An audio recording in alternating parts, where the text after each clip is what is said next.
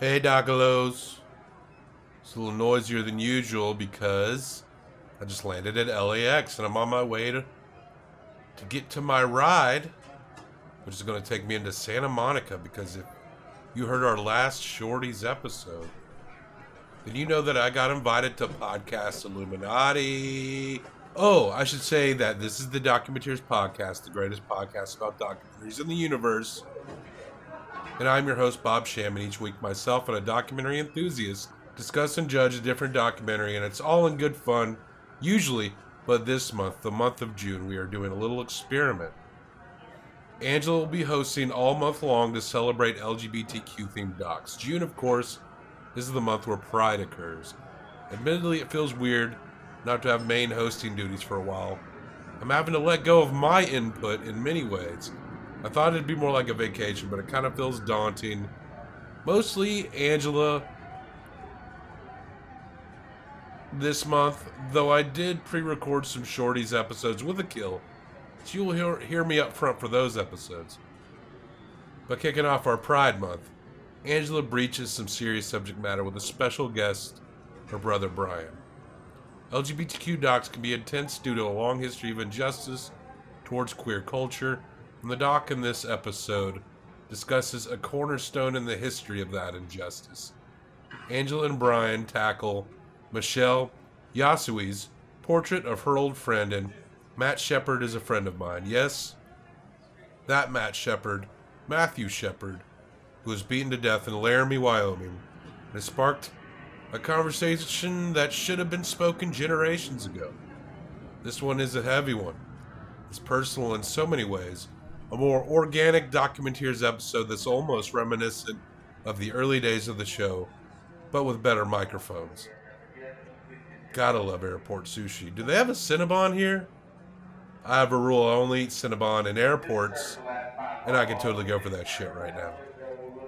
So next week, I think, it's gonna be Angela and Akil discussing the film Mala Mala by Antonio Santini and Dan Sickles, and it's about the Puerto Rican transgender experience. I haven't watched it as of this recording. I plan on it. I bet it will be sad. I recommended finding at least one more upbeat doc, but I don't know how that will pan out. Shit's probably going to get real this month, is all I'm saying. But Akil and Angela will probably make a good show of it, so listen for Mala Mala next week on the Documenteers.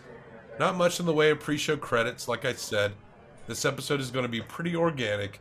I think we play a clip from the movie Twilight in it, but I should say that Angela confuses the name of Matt's friend Jason Marsden with the name James Marsden, who is the actor that played Cyclops in those X-Men movies. And the lady from Third Rock from the Sun, her name was Kristen Johnston, not Kristen Stewart. And that's where Twilight comes in. I remember now. I did bank this one before I left Nashville. I'm pretty excited. I mentioned earlier that I'm on my way to the Podcast Illuminati. It's an enclave in Santa Monica. I got this invitation in the mail and had all these signatures on it, like Mark Maron and Sarah Koenig and Terry Gross and Tony McElroy, who's one of the lesser-known McElroy brothers, but apparently wields a lot of power in the podcasting community. I'm looking forward to an experience that is going to take the Documenteers to the next level and is well worth draining my savings account for. Look out, Joe Rogan. Look out, Ira Glass. Look out, Shit Town. Look out, Guys We Fucked. Look out, Dr. Death. Look out, Karen Kilgariff. Look out, Georgia Hardstark. Look out, TED Talks. Look out, Dave Ramsey. Look out, The Moth. Look out, Malcolm Gladwell, you piece of shit. Look out, Paul Scheer. Yeah, it's showtime, baby. I'm gonna catch this whip. Yeah, I said whip. That means car. That's just how I West Coast vibe, baby. DocumenteersPodcast.com. Give 5 stars in a review if you like this shit. And keep on the fuck docking. Oh shit, they do got a Cinnabon. Hell yeah, I'ma fuck it. Oh! Here is a motion picture film. 1,000 feet. 16,000 separate photographs. Let's tidy up this tangle of film by putting it on a reel. My name's Michelle Husway, and Matt Shepard was a friend of mine. Matt was the type of friend I thought I would know my whole life. But on October 12th, 1998, we lost him forever, and the Matt I knew became Matthew Shepard to the world.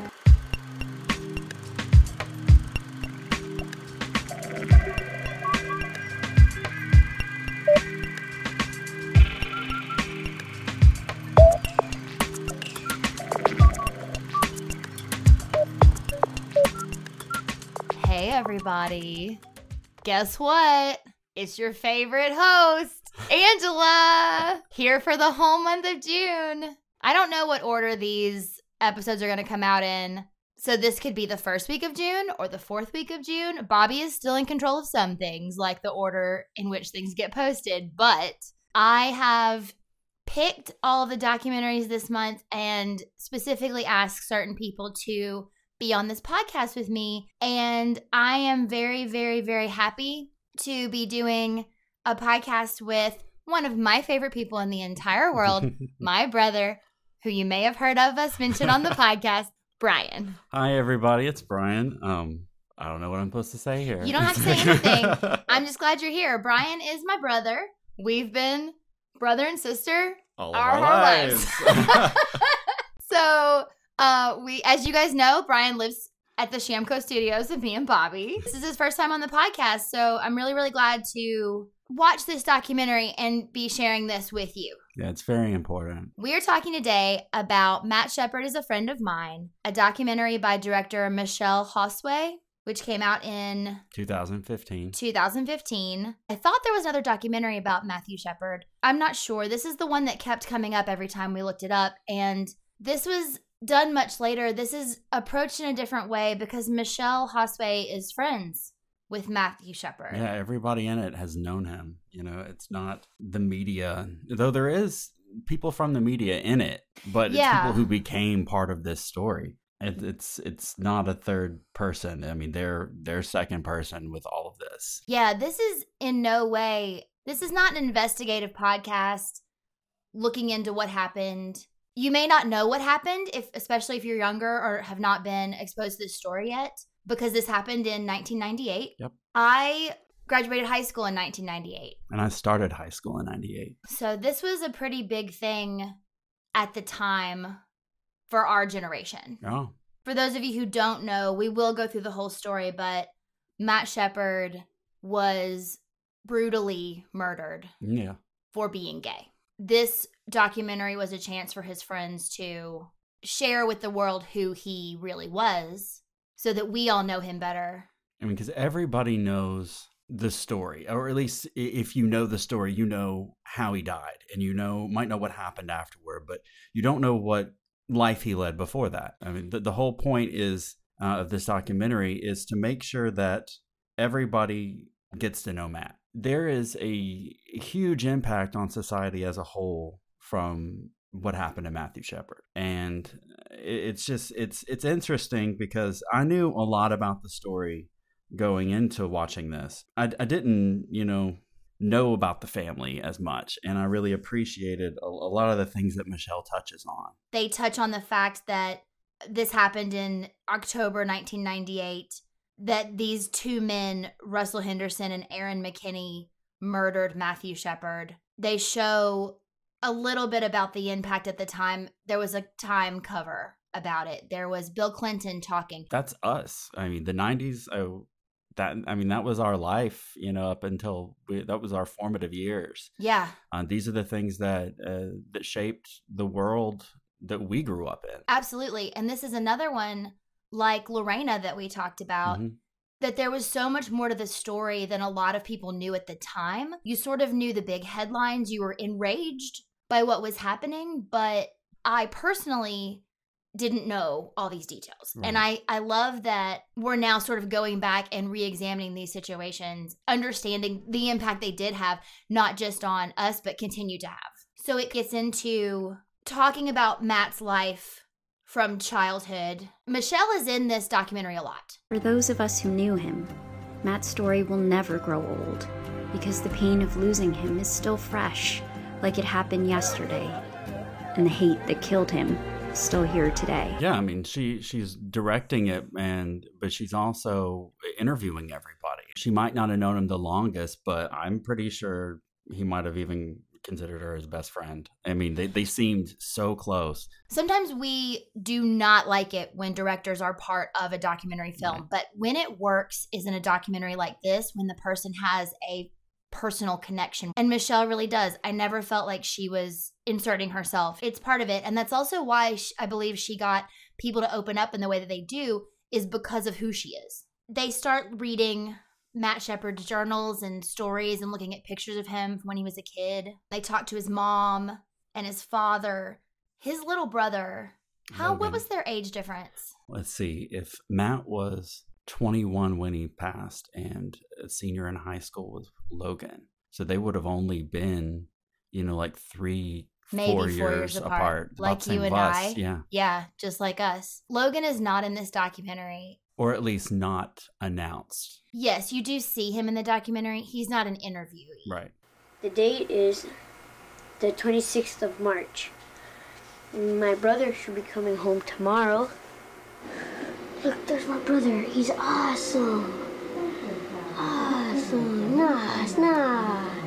I actually love the part where his parents mentioned that he wrote poems to his neighbors and put them in their mailboxes. Oh, yeah. When he was told that he couldn't do that without a stamp, he started putting pretty rocks in their mailboxes.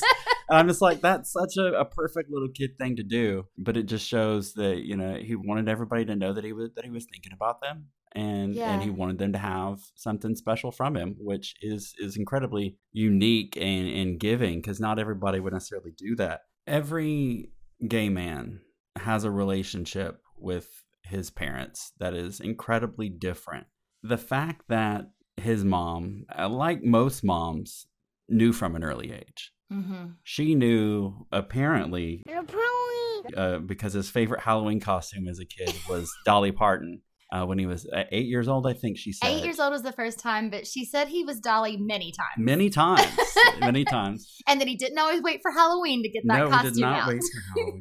I wish that we'd seen a photo of that. We didn't That get would to have been see great. a photo of But see, that doesn't seem like the type of thing that two parents in Wyoming would take photos of. But it was Halloween. Even if they actually love and support their son, they're not necessarily going to take pictures of him dressed as a woman. You have taken pictures of many men dressed like women, as have I, because drag queens are awesome. I love men dressed Not like saying he was a women. drag queen, because Halloween is Halloween. That's definitely a formative holiday for a lot of gay men to express themselves, even when they're young. Yeah, and even if you have no desire to be a drag queen, or you're not someone who is transgender, or even a cross-dresser, dressing in the opposite gender can sometimes help you express yourself and help you kind of tap into parts of yourself that might not be as easily accessible. It's freeing. It's freeing to not be yourself, be somebody new. And there's nothing newer than the completely opposite sex, for sure. Absolutely. And I think that was probably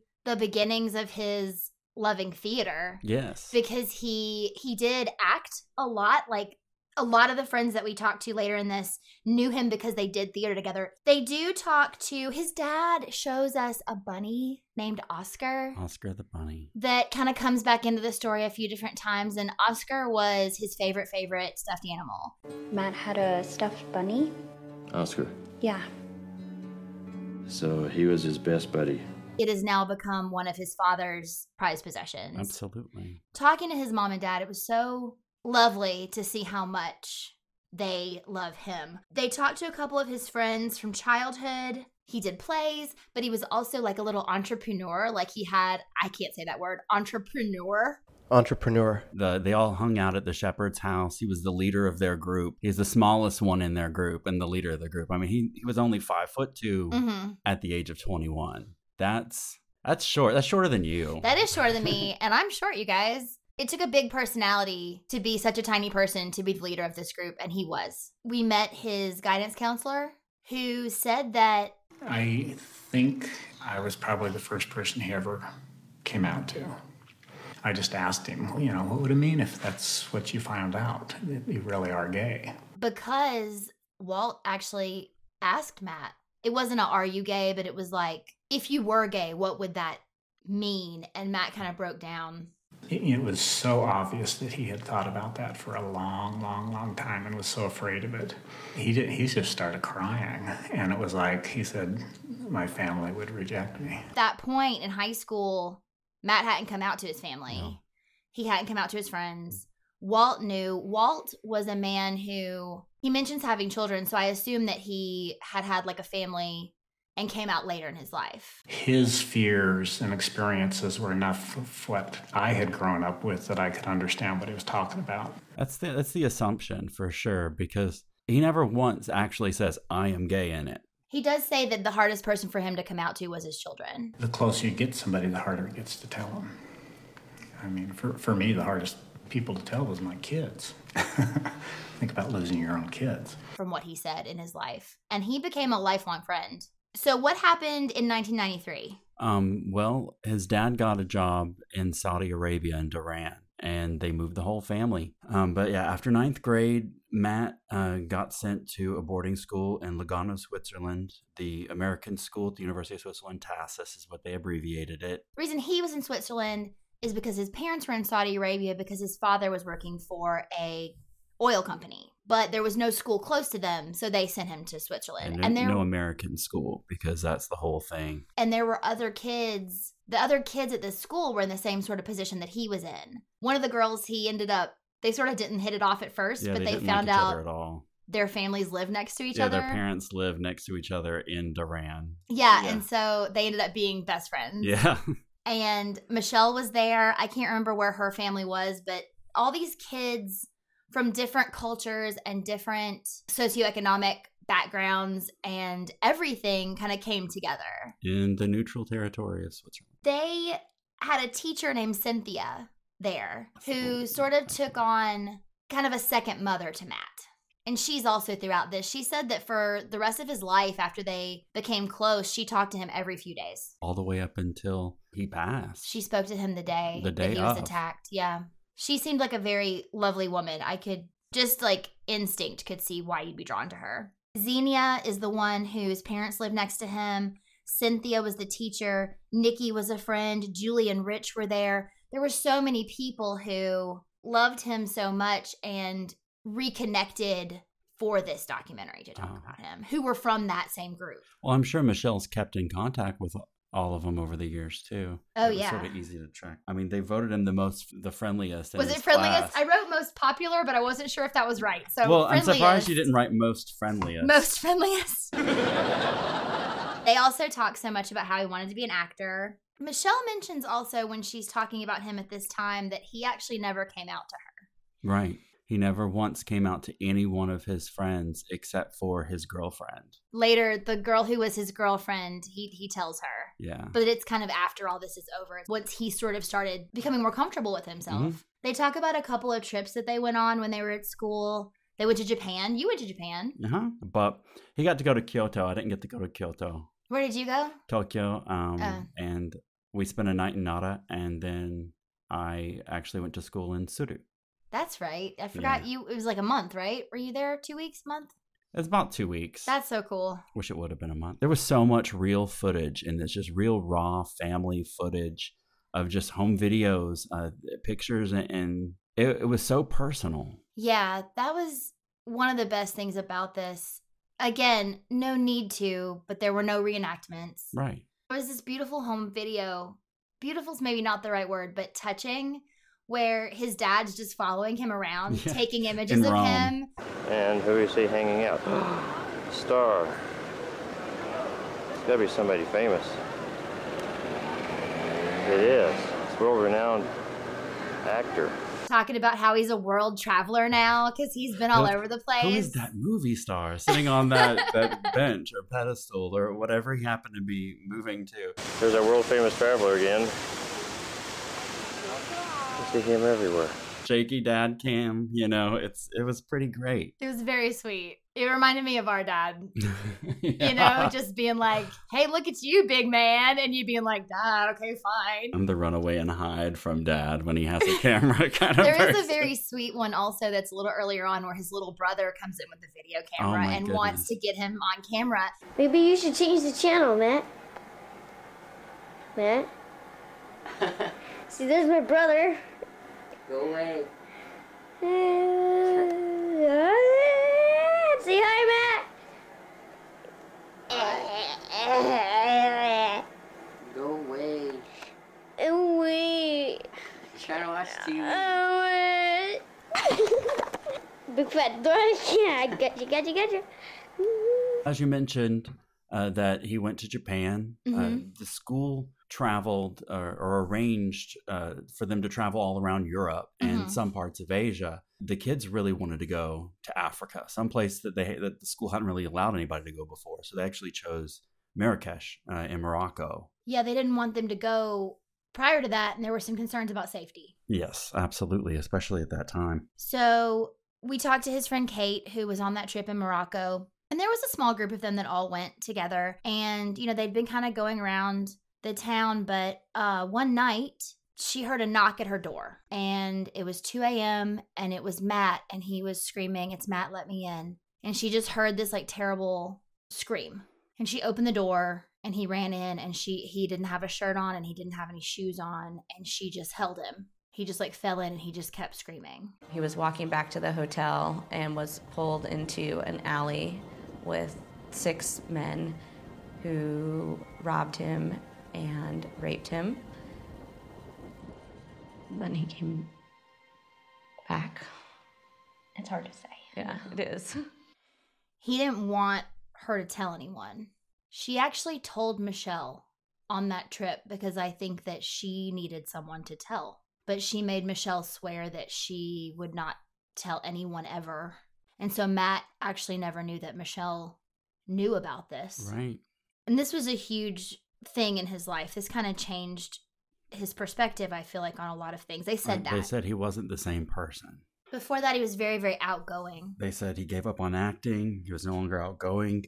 He ended up deciding to leave Tassus and to go back to his home to see his family. His mom said that he physically changed.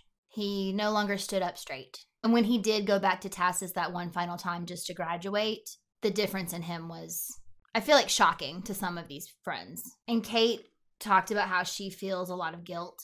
There are times when I have guilt about our trip. But would his life have been different if we hadn't have gone to Morocco?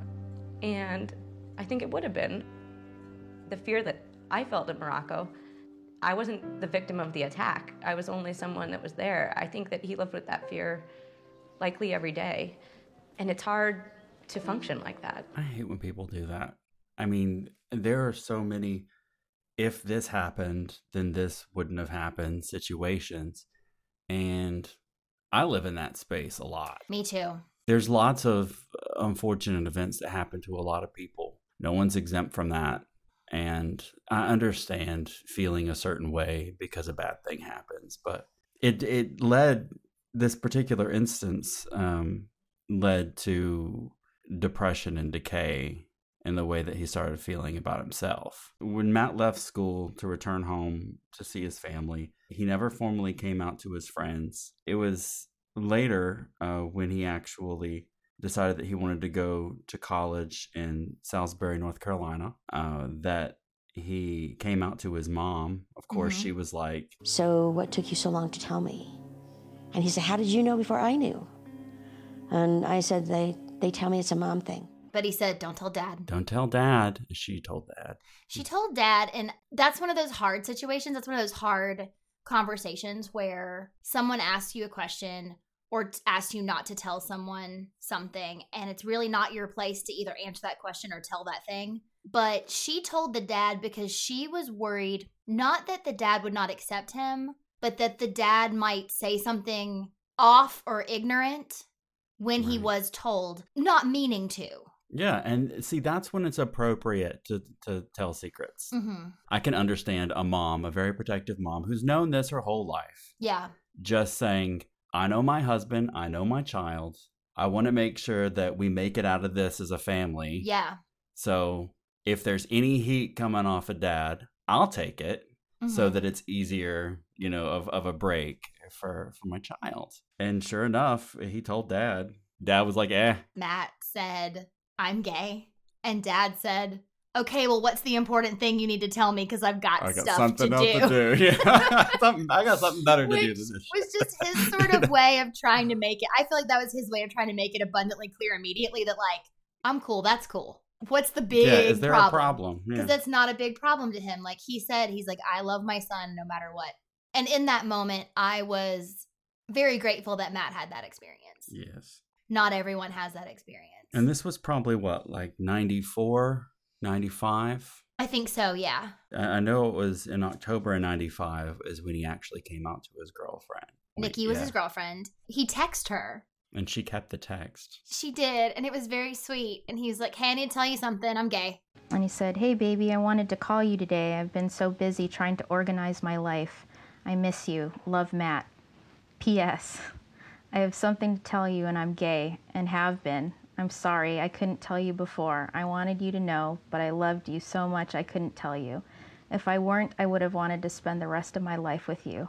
Hey, baby, I'm gay. Yeah, that's literally what it said, and that's pretty great. Which, I mean, you know, I feel like there's a lot of young men who, and women too, who date a person of the opposite sex who really is just their best friend. Because feelings when you're young can be very confusing. Exactly why did he leave North Carolina and move out west? Is it just because he was missing home? But he didn't move back home. He actually moved to Denver. He moved to Denver, but you know, I think the reason he didn't move back home right away was because his family wasn't there. Yeah. His family was still in Saudi Arabia, his parents and his brother. And so I feel like Denver to him was, I'm going back west, but it's a bigger city. Maybe there will be more for me there. I want to say her name was something like Martina. You got all the names of these friends. I didn't write her name down. I feel so bad about it. I blinked every time a name came on. But she seemed like, I know, she seemed like a genuinely supportive, cool chick who was his friend in Denver. And she talked about how he would swing from super outgoing, going out all the time, dating all kinds of people, to super depressed, never leaving his house. Rotten food. Yeah, she or other people would go over to check on him. That's a sign of pretty severe depression when you are just shoving things down and ignoring things to that level. But then he would come out of it. But then it would happen again. The guidance counselor kind of comes in at that point and talks again about how he was still talking to Matt and how Matt would just take things very hard. He was just a very sensitive soul, and he always was. And so it was difficult for him to deal with it whenever he did run up against anyone being awful. The lady in the church. The lady in the church. He wanted some answers, and he wanted to go to church. And so there was a church right across from where he was living in Denver. And he went in there, and it takes a lot for some gay men to go in a church, I'll tell you that. And when he did, he got some hate speech from this lady. And when you're already feeling down, the last thing you want is to go looking for help, and the person that you think might be able to help you just shoot you down even further. And so that really broke him all over again. And he just felt lost, I feel, in that time. I don't feel it. He was lost. That's when he decided he wanted to go back to school again. He wanted to go back to college and finish, and he wanted to go home. So he enrolled in the University of Wyoming up in Laramie. Yep. And then being there, he was close to his guidance counselor. He was a few towns over from where he had grown up. In Casper. He had a little bit of a support system there going into it. Two really great guys that they talked to right after this. One was James Marsden. He was the friend who worked at the Tribune. Mm-hmm. He was a gay man as well. And he talked about how they would go to parties together and talk about politics. Yes, and they're the only two gay men that would talk about politics in the whole state. And so they became really close because they had these things in common that you just didn't find that much. But then we meet his friend at school, Jim. Big guy Jim. Big guy Jim. Jim said that the moment that Matt walked onto campus... Well, it's pretty unusual for us to have, or at least at the time it was unusual for us to have, brand new students showing up on campus and saying, I want to be involved with the gay group. And he's got such a big personality and such a tiny package. He called him his pocket gay. Yeah, because this guy's big. This guy's like easy 6 foot tall, 350. Oh, more than 6. Okay. Yeah. Oh, yeah, because little Michelle and she's petite, but walking beside him looks like a child. He did say that there were some programs that club then put in place that were on Matt's suggestion, he like stepped up. mentoring new kids who came into school, whether they had questions about school or being gay or needed a friend. And so you kind of matched people up as they came in. He made Laramie a safe place, and he Yeah. felt like it was a safe place for him. Cynthia did say literally the day that he was attacked, he called her and talked about how happy and content he felt. And everyone felt that he was just on the path to finally figuring it all out, you know, being comfortable. So then we get to the day. He actually was attending a meeting at the LGBT group, and he didn't want to go home. And so he said, I'm going to go out to the bar, Fireside. He went out to Fireside. He went there a lot. The bartender knew him. Bartender knew him. Didn't think it was weird that he was there alone because, I mean, there's only 500,000 people in the state. So going to a bar alone is pretty easy to do. Then Russell and Aaron come in. Russell Henderson, Aaron McKinney. Two dudes looking for a good time. And the bartender talks about how they bought a pitcher of beer, and when he brought it over, they paid for it with quarters and dimes. So these guys didn't have much money. He wasn't sure that there was even enough money to cover the pitcher of beer, but he didn't care to count it. Oh, yeah, and he also hoped they didn't pull any more money out to try to get a second. Yeah. That was the other part of it. What we find out from the sheriff is that what they put together was Aaron, who was this kid who grew up in that town, apparently was a bit of a bad kid. The sheriff actually said that the sheriff's son told him at one point, this guy is not a good guy. I think he called him a bad seed. Yeah. And Russell was the guy that was with Aaron that night. And they are both completely to blame, but Russell was more of Aaron's lackey. Russell Seems kind of that way. followed Aaron around. Apparently, they were sitting in this bar and they see Matt drinking his beers, talking to the bartender. He appears to have some money. So they go to the bathroom and hatch a plan to rob him. Well, they decide they're going to pretend to be gay to gain his trust and then rob him. Bar gets a little busier. People are talking. Matt's mingling. The bartender sees him talking to these guys, thinks it's maybe a little odd, but because he knew they didn't know each other beforehand, but Matt was that kind of person that could Yeah. draw people to him, so it's not really suspect. and then they left together, these Yeah, three guys. They left together. Walt comes in and talks at this time and says that it was actually his birthday that day. Matt canceled the plans to go hang out with the two of them. My impression was after the meeting, he canceled and went to the bar. That could very well be But true. I don't know.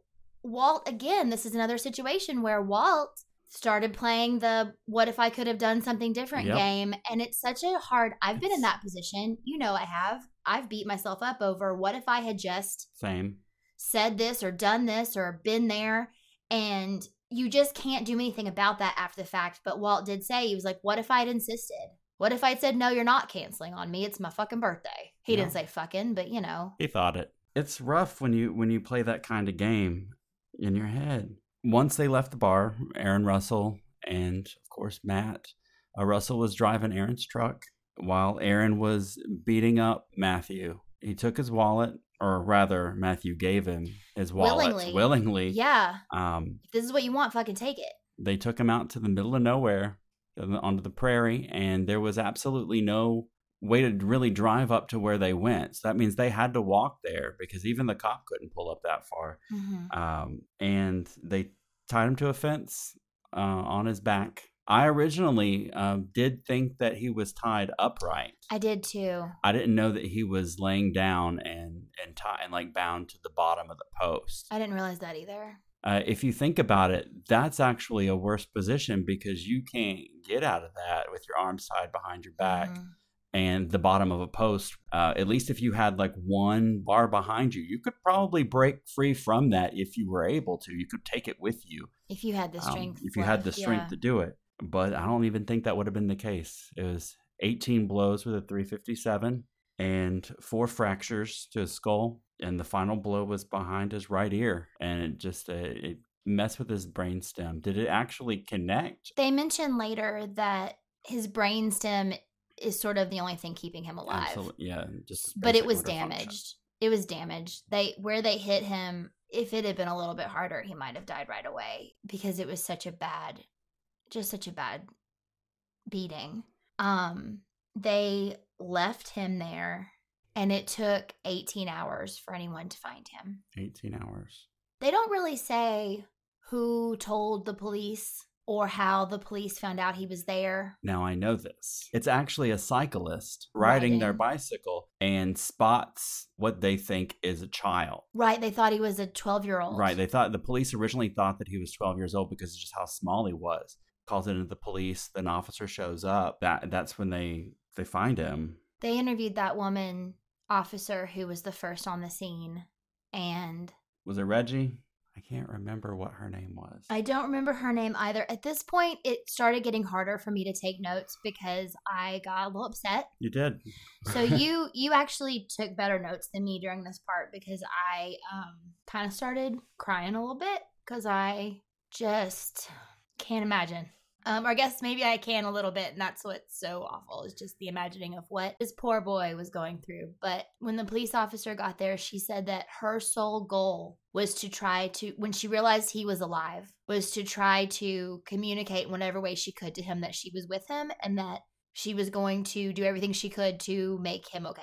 And he was brought to the hospital, and he was in a coma. It was a gruesome discovery at this fence late Wednesday afternoon as the sun was setting. The lifeless, savagely beaten body of 21-year-old Matthew Shepard, a gay man, barely alive tonight, in a coma, brain damaged, and on life support. His parents were called in Saudi Arabia.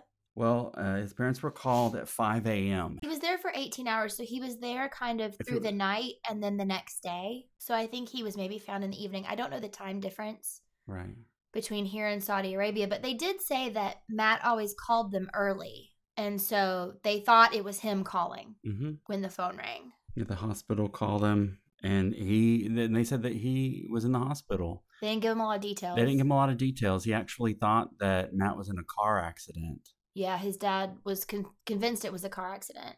And then he was told by, who was he told? I believe it was one of their friends contacted them and said that Matt's story was all over the news. And the internet. And they were like, what are you talking about? And when they went online and figured out what was going on, even before they got there, that's when Dad pulled Logan aside and just tried to prepare his youngest son for the fact that his brother was probably going to die. Sorry. It's okay. I know that he was in a coma, and I know that he was in a coma for 6 days. Yeah. I'm not sure exactly when his family did show up, but his family did make it to the hospital, during this window. I'm sure it was as soon as possible. Absolutely. I think they were there for at least a few days because during this time, the guidance counselor he and his group of people were doing everything they could to get Matt's story out because they were afraid that the Laramie police and newspapers were going to try to squash the story and try to make it about a robbery. Robbery versus hate crime.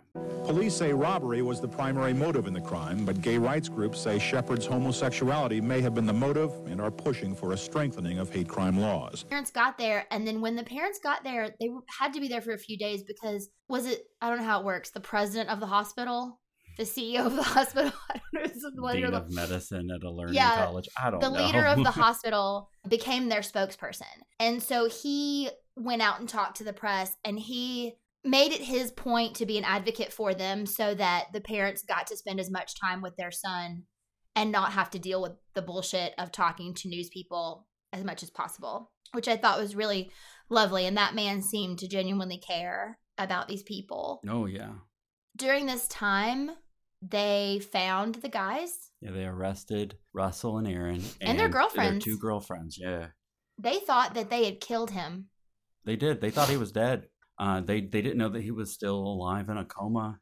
When Aaron was arrested, lied.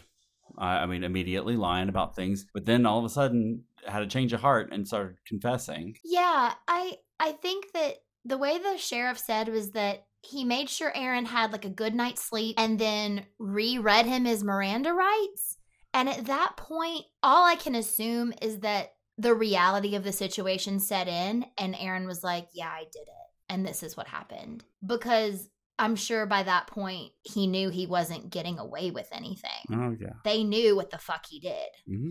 They show this picture of all these letters in these bins of people writing into the hospital in support of them. And some of them were not in support of them. Some of them were very hateful. Again, the hospital kind of kept all that separate from the family so that they wouldn't be distracted by sort of all this outside stuff so they could spend time with him. While Matt was in the hospital on life support, Dennis thought it would be a good idea, his dad, Dennis, thought it would be a good idea to go through and get things that were important, that the doctor said to surround him with positivity and things that, you know, sort of might jar him back and get some sort of response if it was possible. And so Dennis couldn't find Oscar, the bunny rabbit, anywhere. He was his best buddy. Mm-hmm. Looked everywhere. He later realized that might have been a good thing because it was meant for him to keep a special token. October the 11th, Judy called Walt, said, "Can you go visit him in the ICU?" Right. Walt walked in and he said his goodbyes. And Matt died at 12:53 a.m. on October the 12th, 1998. I was a freshman in high school. You were a freshman in college. The outpouring of support and also hate for this young man and what happened to him was sort of unprecedented at that point because, you know, they talk about how you could no longer pretend that this kind of stuff doesn't happen to your children because you look at Matt and he could be your child. It was even said in there, is this going to be the moment that makes everybody realize what they're doing? The homophobes, lawmakers, anybody who hasn't really spoken out on this issue, they're going to talk about it now. Bill Clinton, as you said, again shows up. Makes every little appearance. He said something that really great. Hate and prejudice are not American values. It's a good thing for anybody to say, but it is funny about Bill Clinton talking about values. Well, I love that. And he is the father of Don't Ask, Don't Tell. Yeah. So that's also not a good thing that he did. But he did publicly speak out about how we cannot hate people because they're not like us. We also see just vigils and rallies all over the place. These folks coming out to speak about how they feel about it. People who were very popular in culture at the time. What's the lady's name? Kristen from Third Rock from the Sun? Kristen Stewart? You know what you are? Say it out loud. No, that's that's Twilight. That's the girl. Sorry, Kristen Stewart. Vampire. I don't know you. I know what you look like. I can't think of it. Also, Ellen DeGeneres. I know who Ellen is. Matt was someone that all you have to do is look at a tiny sliver of anything about him and just know that you would have wanted to also be his friend. Like, he was a great person. And that's what this documentary is showing us. Matt this whole Shepard thing. was a friend of theirs and could very well have been a friend of mine. Absolutely. Walt comes on at this point also and talks about how, you know, Matt was not the only kid that this was happening to at the time. We know this. Like, there's still hate crime, horrible things happening all the time. They did ask that Dennis do a press conference the day of the funeral. The parents had not really spoken out until this point, and Dennis prepared a statement and talked.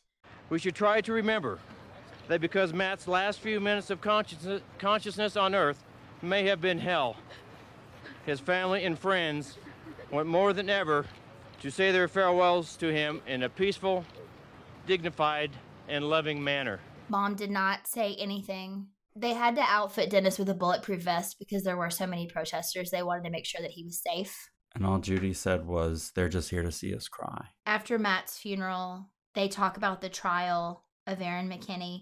Russell Henderson had pled guilty. He was 22 at the time, and he was already serving life in prison because he had pled guilty. Aaron McKinney was 23, and he was on trial. And he was charged with kidnapping, aggravated robbery, and first-degree murder, and they were seeking the death penalty. His defense was trying to use a, quote, gay panic defense, and the judge threw it out.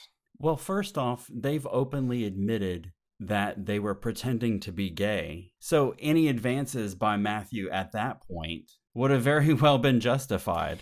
So that didn't even make any sense. Right. And yeah, because what they were trying to say was that they did plan on only robbing him, but when he touched them, they became enraged. Now, and murdered him. It's not touched in here, but one of the other things that they've thrown out was that he had drugs and they were hoping to get drugs from him. Oh. That they actually were going to follow him home and take his drugs.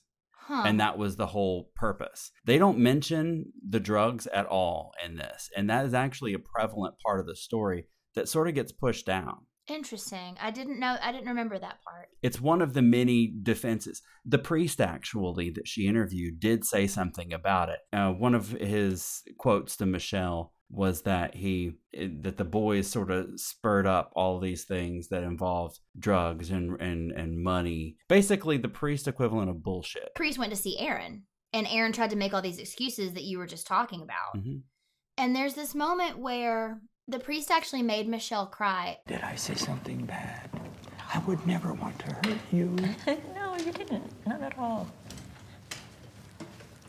Is this what you kind of... I'm sorry. No, I didn't expect this at all. I was just... No, it's all right. You know, like you know him and you're saying that they're equal in God's eyes. And No. You just get so angry because... Sure.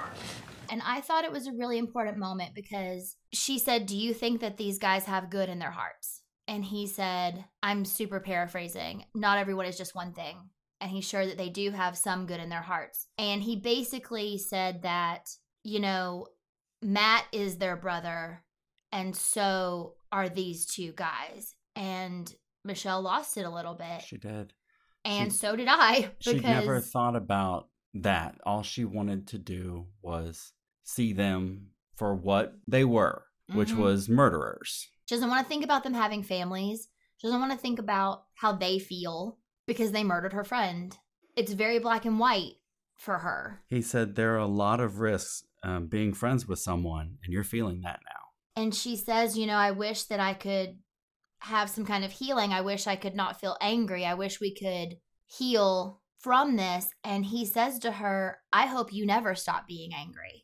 I hope you never lose being angry at this. He said, remind the world to be angry. We must not ever heal from that. And that's what this movie is doing. It's reminding us, hey, this thing happened.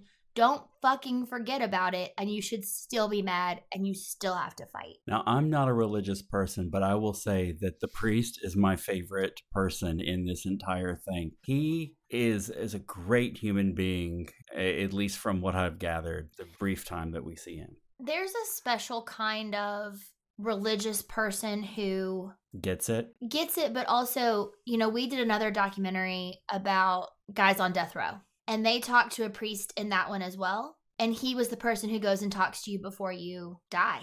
Kind of does almost counseling if they want it. You know, like he'll visit and talk to them. And I think that when you're someone who deals with people who are facing death, you get a very different perspective on the essence of a person. And there's a very fine line between you are a human and you deserve human rights, and not forgetting what you did that was so terrible. And that's what makes Judy so great. His mama. His mom. Judy Shepard. But when Aaron McKinney was found guilty, Judy said that she didn't want the death penalty. Both of the parents were trying to make sure that he only got life in prison. Yeah. They didn't want it to just be a cycle. They didn't want him to die because their son died. They wanted him to live and remember. That's the right kind of punishment, is remembering. I don't believe in the death penalty. I don't believe that anyone should kill anyone. I do believe that if you do something like this, you should spend life in prison. And your life should not be good. And life in prison is okay if... No, I'm going to go on a tirade. If they always say there's overcrowding in prisons, and that's true. My whole thing is if the right people were in prison, it wouldn't be overcrowded. Well, yeah, I have a lot of strong feelings about overcrowding in prisons as well, because if only the people who were there who really committed heinous crimes, our overcrowding in prisons issue is because of people who are there for nonviolent crimes. Exactly. And that is a huge fucking problem in this country. There are people who are sitting in jail right now for fucking carrying marijuana when it's legal in a bunch of states. Drug crime is nonviolent crime. You should do something for those crimes, but you shouldn't be put in jail for 20 years. There are alternatives. Yes. There we know are, there are alternatives. I know that there are alternatives to jail. And there should be more programs to help people, to either rehabilitate people, to help people get back into society. And there are programs like that, and they are great. There are not enough of them. Sorry, we went on that prison reform tirade, but it's important. I mean, it comes up every time we talk about life sentences and death penalties and just prison in general and sentencing. But he didn't get the death penalty because they took it off the table and they did a deal. And so he got 2 life sentences. The biggest thing to me is that if you do something like this, you should get life without parole. Like, there should never be a chance of you getting out. And that's what he got. There's a clip of his father reading the statement that he made in court. In a dramatic twist, Matthew Shepard's own parents today do all they can to save the life of the man who killed their son. Today accepting a deal from the lawyers for Aaron McKinney, urging prosecutors not to seek the death penalty. Shepard's father says the family decided to show mercy, that the time has come for healing after their son's murder. Aaron apparently got up and said that he was very, very sorry and he would be sorry for the rest of his life for what he did. Then the dad got up. The dad got up and read his statement, and so they show him reading that, and it's very lovely. Miss McKinney, I am going to grant you life, as hard as that is for me to do, because of Matthew. Every time you celebrate Christmas, a birthday, or the 4th of July, remember that Matt isn't. Miss McKinney, I give you life in the memory of one who no longer lives. May you have long life, and may you thank Matthew every day for it. From this family trying to move forward, the Matthew Shepard Foundation is created. What's the name of it? The full name? The Matthew Shepard Foundation. Okay. I think I wanted to write down, there was an event they were going to that I think was a longer name. But so the Matthew Shepard Foundation was created. Matt's mom, Judy, became a huge advocate and spokesperson. She said, I have this window where I can make people listen to me, and I'm going to use it. She created it on December 1st, 1998, on Matt's 22nd birthday. I mean, this was less than 2 months after he had passed. And they show President Obama giving her a kiss on the cheek and shaking Dad's hand, Dennis, when he signed into law the Matthew Shepard hate crime legislation. Matthew Shepard and James Byrd Jr. Hate Crimes Act. The Hate Crimes Act isn't just gay rights. Right. That's Matthew Shepard, yes. A small part. Mm-hmm. Are you familiar with James Byrd Jr.? No, I'm not. James Byrd Jr. was a black man who was victim to a hate crime. There are specific details, and I don't want to misquote them, but that would be another podcast for sure. It's important, and that sort of just spawned a generation of advocacy. The only sort of end credit bit that they show is, that the Matthew Shepard Foundation was founded on his 22nd birthday and that his brother Logan works there. That has now become his brother's life's work. This story, the whole reason of doing this, when Angela asked me, hey, Brian, I'm going to be doing podcasts. Bobby's given me the reins for the entire month of June. I want to do one with you. Would you feel comfortable? I get nervous. I don't really want to talk. I feel like it's public speaking, even though it's just me and my sister who I've talked to all my life. But I said, yeah, there is one that I would talk about. And when I said Matthew Shepard, she was like, that's exactly what I wanted to do with you. It's an important story to me. I was 14 years old when this happened. I was very much aware of the world. I wasn't familiar with all the details. And I will admit that things got a little bit clearer with that MTV movie, the Matthew Shepard story. Yeah. When that came on, it sort of made me want to learn more about this. I mean, in 1998, I was dating both a boy and a girl. Mm-hmm. And they were both aware of it, is the fun part. Yeah, they both knew. And it was just sort of trying to figure out who you are. And then something like this happens. And I didn't live in a necessarily small town, but it's definitely a bunch of small-minded people. And you get scared.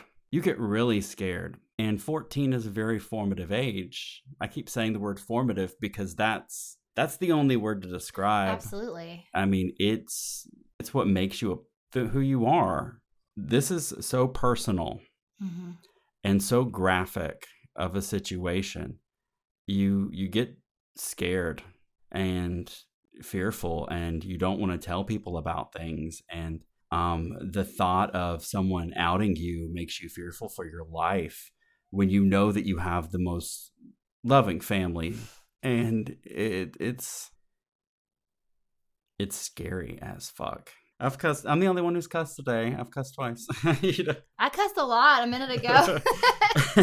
I always throw them F-bombs around. Yes, queen. I mean, you were a freshman in college when this happened. Were you familiar with what was going on as it was happening as much? Honestly, no. I feel like I was a bit distracted during that time. Right.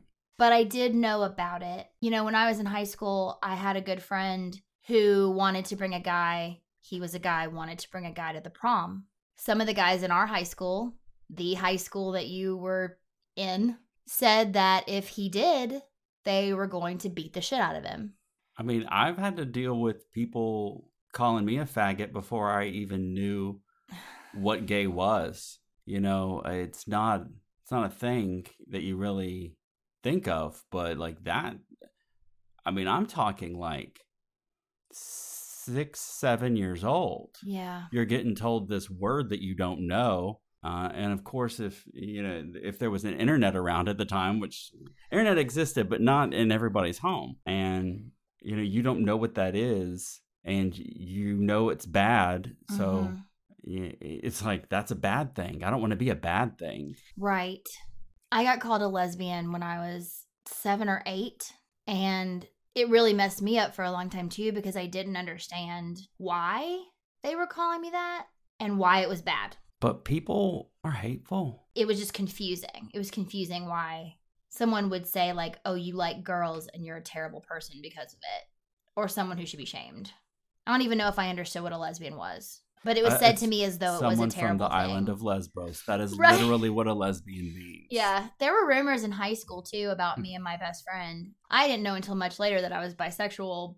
But looking back, it completely makes sense because of, as I mentioned earlier, sometimes you have confusing friendships when you're a kid. And I'm pretty positive that I was in love with all of my best friends and didn't understand the crazy feelings I was having. And I actually was in a relationship with my best friend, and no one knew. Like, that's like, how did that even happen? But it breaks my heart that you felt like you had to hide. But I totally understand, because that's why I brought up the thing about prom, is that was the same high school that you were in, and that was the attitude that there was at that time in 1998, was that if you're gay, we're going to beat the shit out of you. So he didn't bring a guy to prom. We all went as a group. That was the place we were in. It was not okay to be different. The late 90s were rough because of everything that everyone had to deal with in the early 90s and in the 80s with the AIDS epidemic. Yeah. They didn't even mention the fact that Matthew Shepard was HIV positive. I had forgotten that. It was found out in his blood work after the fact.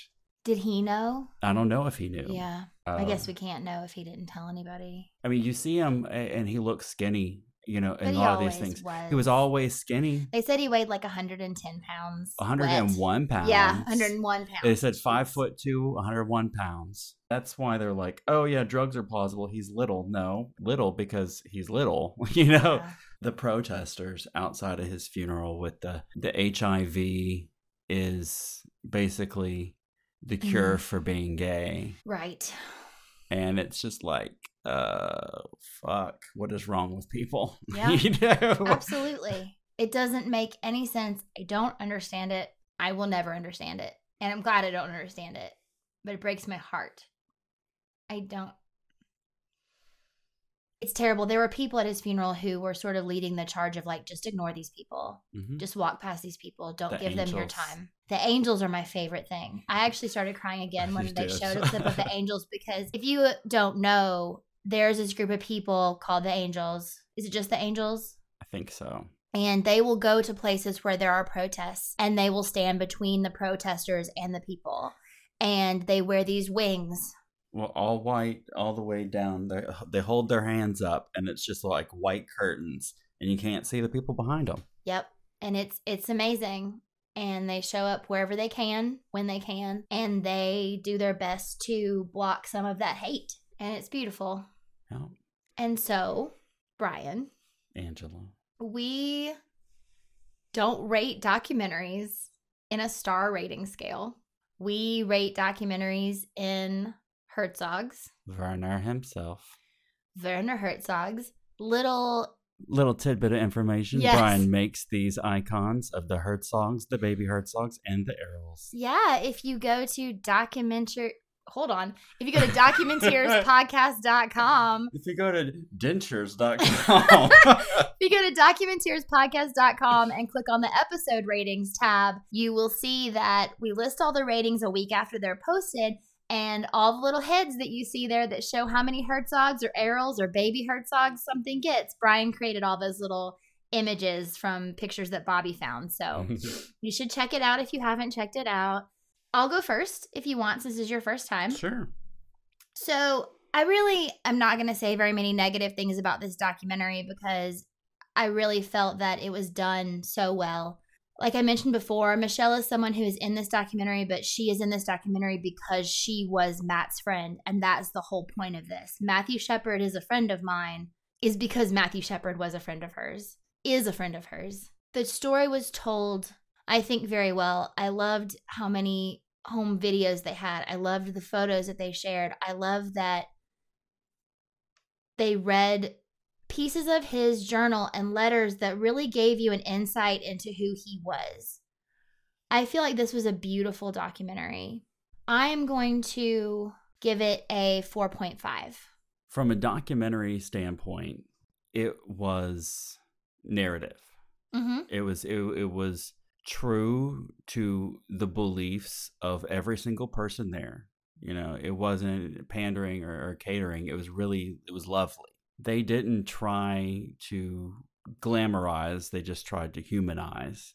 While it was honest and true to these people's perception, it was a love letter to Matt Shepard. It was. So there were things that, like, you brought in some information that they didn't mention in this documentary. Oh, yeah. Which might have made him, to some people, not be in such a great light. Like if he was on drugs or there were other things happening. So, and that's like a whole sub thing that's going on because there was a book that had this sort of information that they said was just slander. So there were some facts that were left out, which is truly, I think, why I did a 4.5, just because I really thought it was lovely. What can be perfect? It's hard to get a 5, I feel like. But there have been some that just on emotion, I think, is a 5. What everybody said, yes, what was actually presented was true to those people. Absolutely. I'm not saying they didn't omit anything. I'm just saying, you know, their stories were their true stories the way that they remember them. You put your whole life out there when that happens. I mean, you have no control over it. I don't want to give it a rating that's going to make it seem bad. You can give it whatever rating feels true to you. Out of 5, like, I feel that it's got to be less than that. I would actually go with a 4.25. Absolutely. That's totally acceptable. I think 4.25 is good for me. Michelle got me. And the Matt I knew became Matthew Shepard to the world. The priest got me. I would never want to hurt you. No, you didn't. Mama Judy got me. They hated whatever they perceived to be different. Daddy got me. World famous traveler again. Now, here he is, saying goodbye. The friends got me. The world was robbed of his uniqueness and the happiness that he would bring. I really appreciate everything that they did. It is important. It is important. If you don't know this story, or if you haven't seen this telling of the story, you should watch it. I would recommend 100% watch this. This is not something that does not happen. This stuff still happens all the time. And they make a really good point towards the end of the documentary that a hate crime is as simple as a word. You call someone a faggot, and that is a hate crime. It's not okay. It doesn't matter if they robbed him. It doesn't matter if they beat him. It does matter. But in the context of what kind of crime it is. Mm-hmm. They sought out a man. They pretended to be gay, openly admitted that to gain his trust, to rob him. Then they beat him. They called him faggot many times. They obviously did not approve of him being gay. Otherwise, they wouldn't even have used that. So it's a fucking hate crime. Absolutely. The fact that was even, that's a huge thing that people feel like I'm on a soapbox. It happens. It's just people want to say, oh, that's not a hate crime. That's just boys being boys. Or right. That's okay. It's not okay. Your 4.25 plus my 4.5 makes this a 8.75 on the Herzog scale. Yes, 8.75 hertzes. Thank you so much for doing this with me. Thank you for having me. I know it was not easy to watch. I know it was not easy to talk about. I know this was your first time on the podcast and doing something like this. So Bobby's got his work cut out for him. He sure does. All of our sidebars. But this has meant a lot to me. And I just want to say thank you and I love you. I love you too. Thank you, everyone.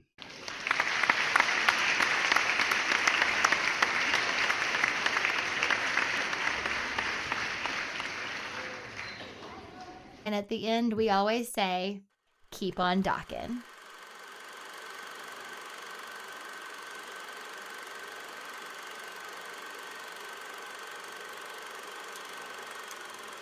I feel like I was a bit distracted during that time. Right. But I did know about it. It's been 1 week since you looked at me. Cocked your head to the side and said I'm angry. Michelle got me. The priest got me. Mama Judy got me. Daddy got me. The friends got me.